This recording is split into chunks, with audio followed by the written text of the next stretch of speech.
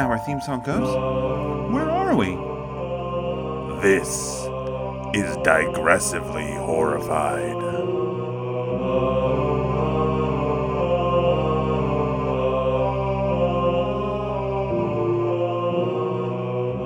Happy Monday, friends. We're back again. Hope you enjoyed last week's episode on Hellbent. Here is one quick clip today we had that had to be pulled out of the episode. I think you're going to dig this one. This week we've got the episode we've been promising since the first episode we did of this podcast. We're talking about Hannibal. We're talking about Will Graham. We're talking about, the gay cannibal show. That's what it is. So come back here and on Friday, make sure you check it out. It's going to be so much fun. See you then. I knew a lot of guys that were really into Fight Club. I like Fight Club. Yeah, no, I mean, not for the reasons that dudes that are super into Fight Club like Fight Club. Well, no, I mean, like, I knew some dudes that were super into Fight Club for some reasons, and then I knew several dudes that were into Fight Club for different reasons.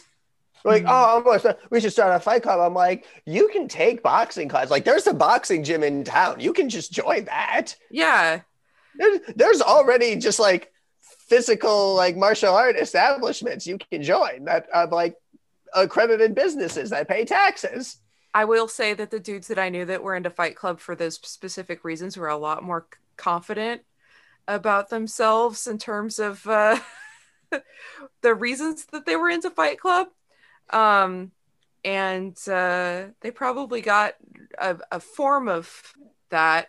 No one joins Fight Club thinking they're going to end up being Jared Leto. Yeah, well, what happened to Jared Leto in that movie? Oh, he just gets his fucking face absolutely pummeled into pulp. Bloody pulp. Yeah. I don't want to talk about Jared Leto though anymore because I just watched Requiem for a Dream. So why would you? No, was this your first time seeing it? All the way through, yeah. Okay, I'm like, at least it wasn't a repeat viewing, which is just. Where did you stop before? Did you just think it was a fun drug movie?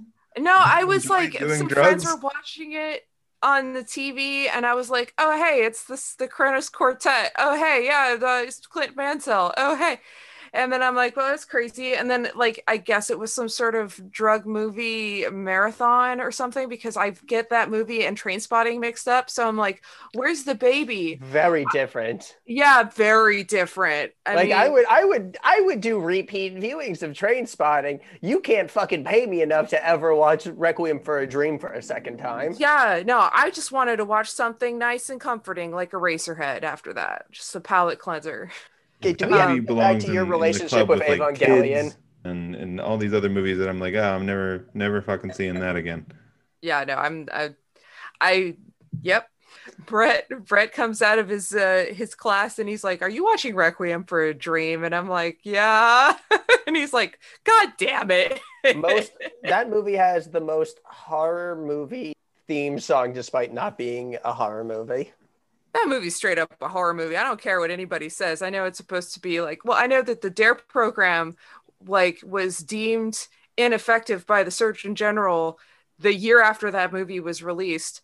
Coincidence? I don't think so. We don't need to pay cops extra. You just show people this movie and they are like, okay, I'm never going near a pill. Maybe it's why we have anti-vaxxers. I don't know, but let's hope not. Damn you, Aronofsky. To be fair, I never wanted to touch grapefruit after that movie. I already didn't like grapefruit. But yeah, I mean, like there's. I learned you can sell TV and buy my drugs with the money you get for selling your own TV. Multiple times. That sounds like a foolproof plan to me. I'm sorry. I'm just like I had to go through some. I had to vent a little bit here. I understand. Process. I watched that movie in college by myself. My roommate just found me, curled up in the fetal position later on. So yeah, it's not a fun watch.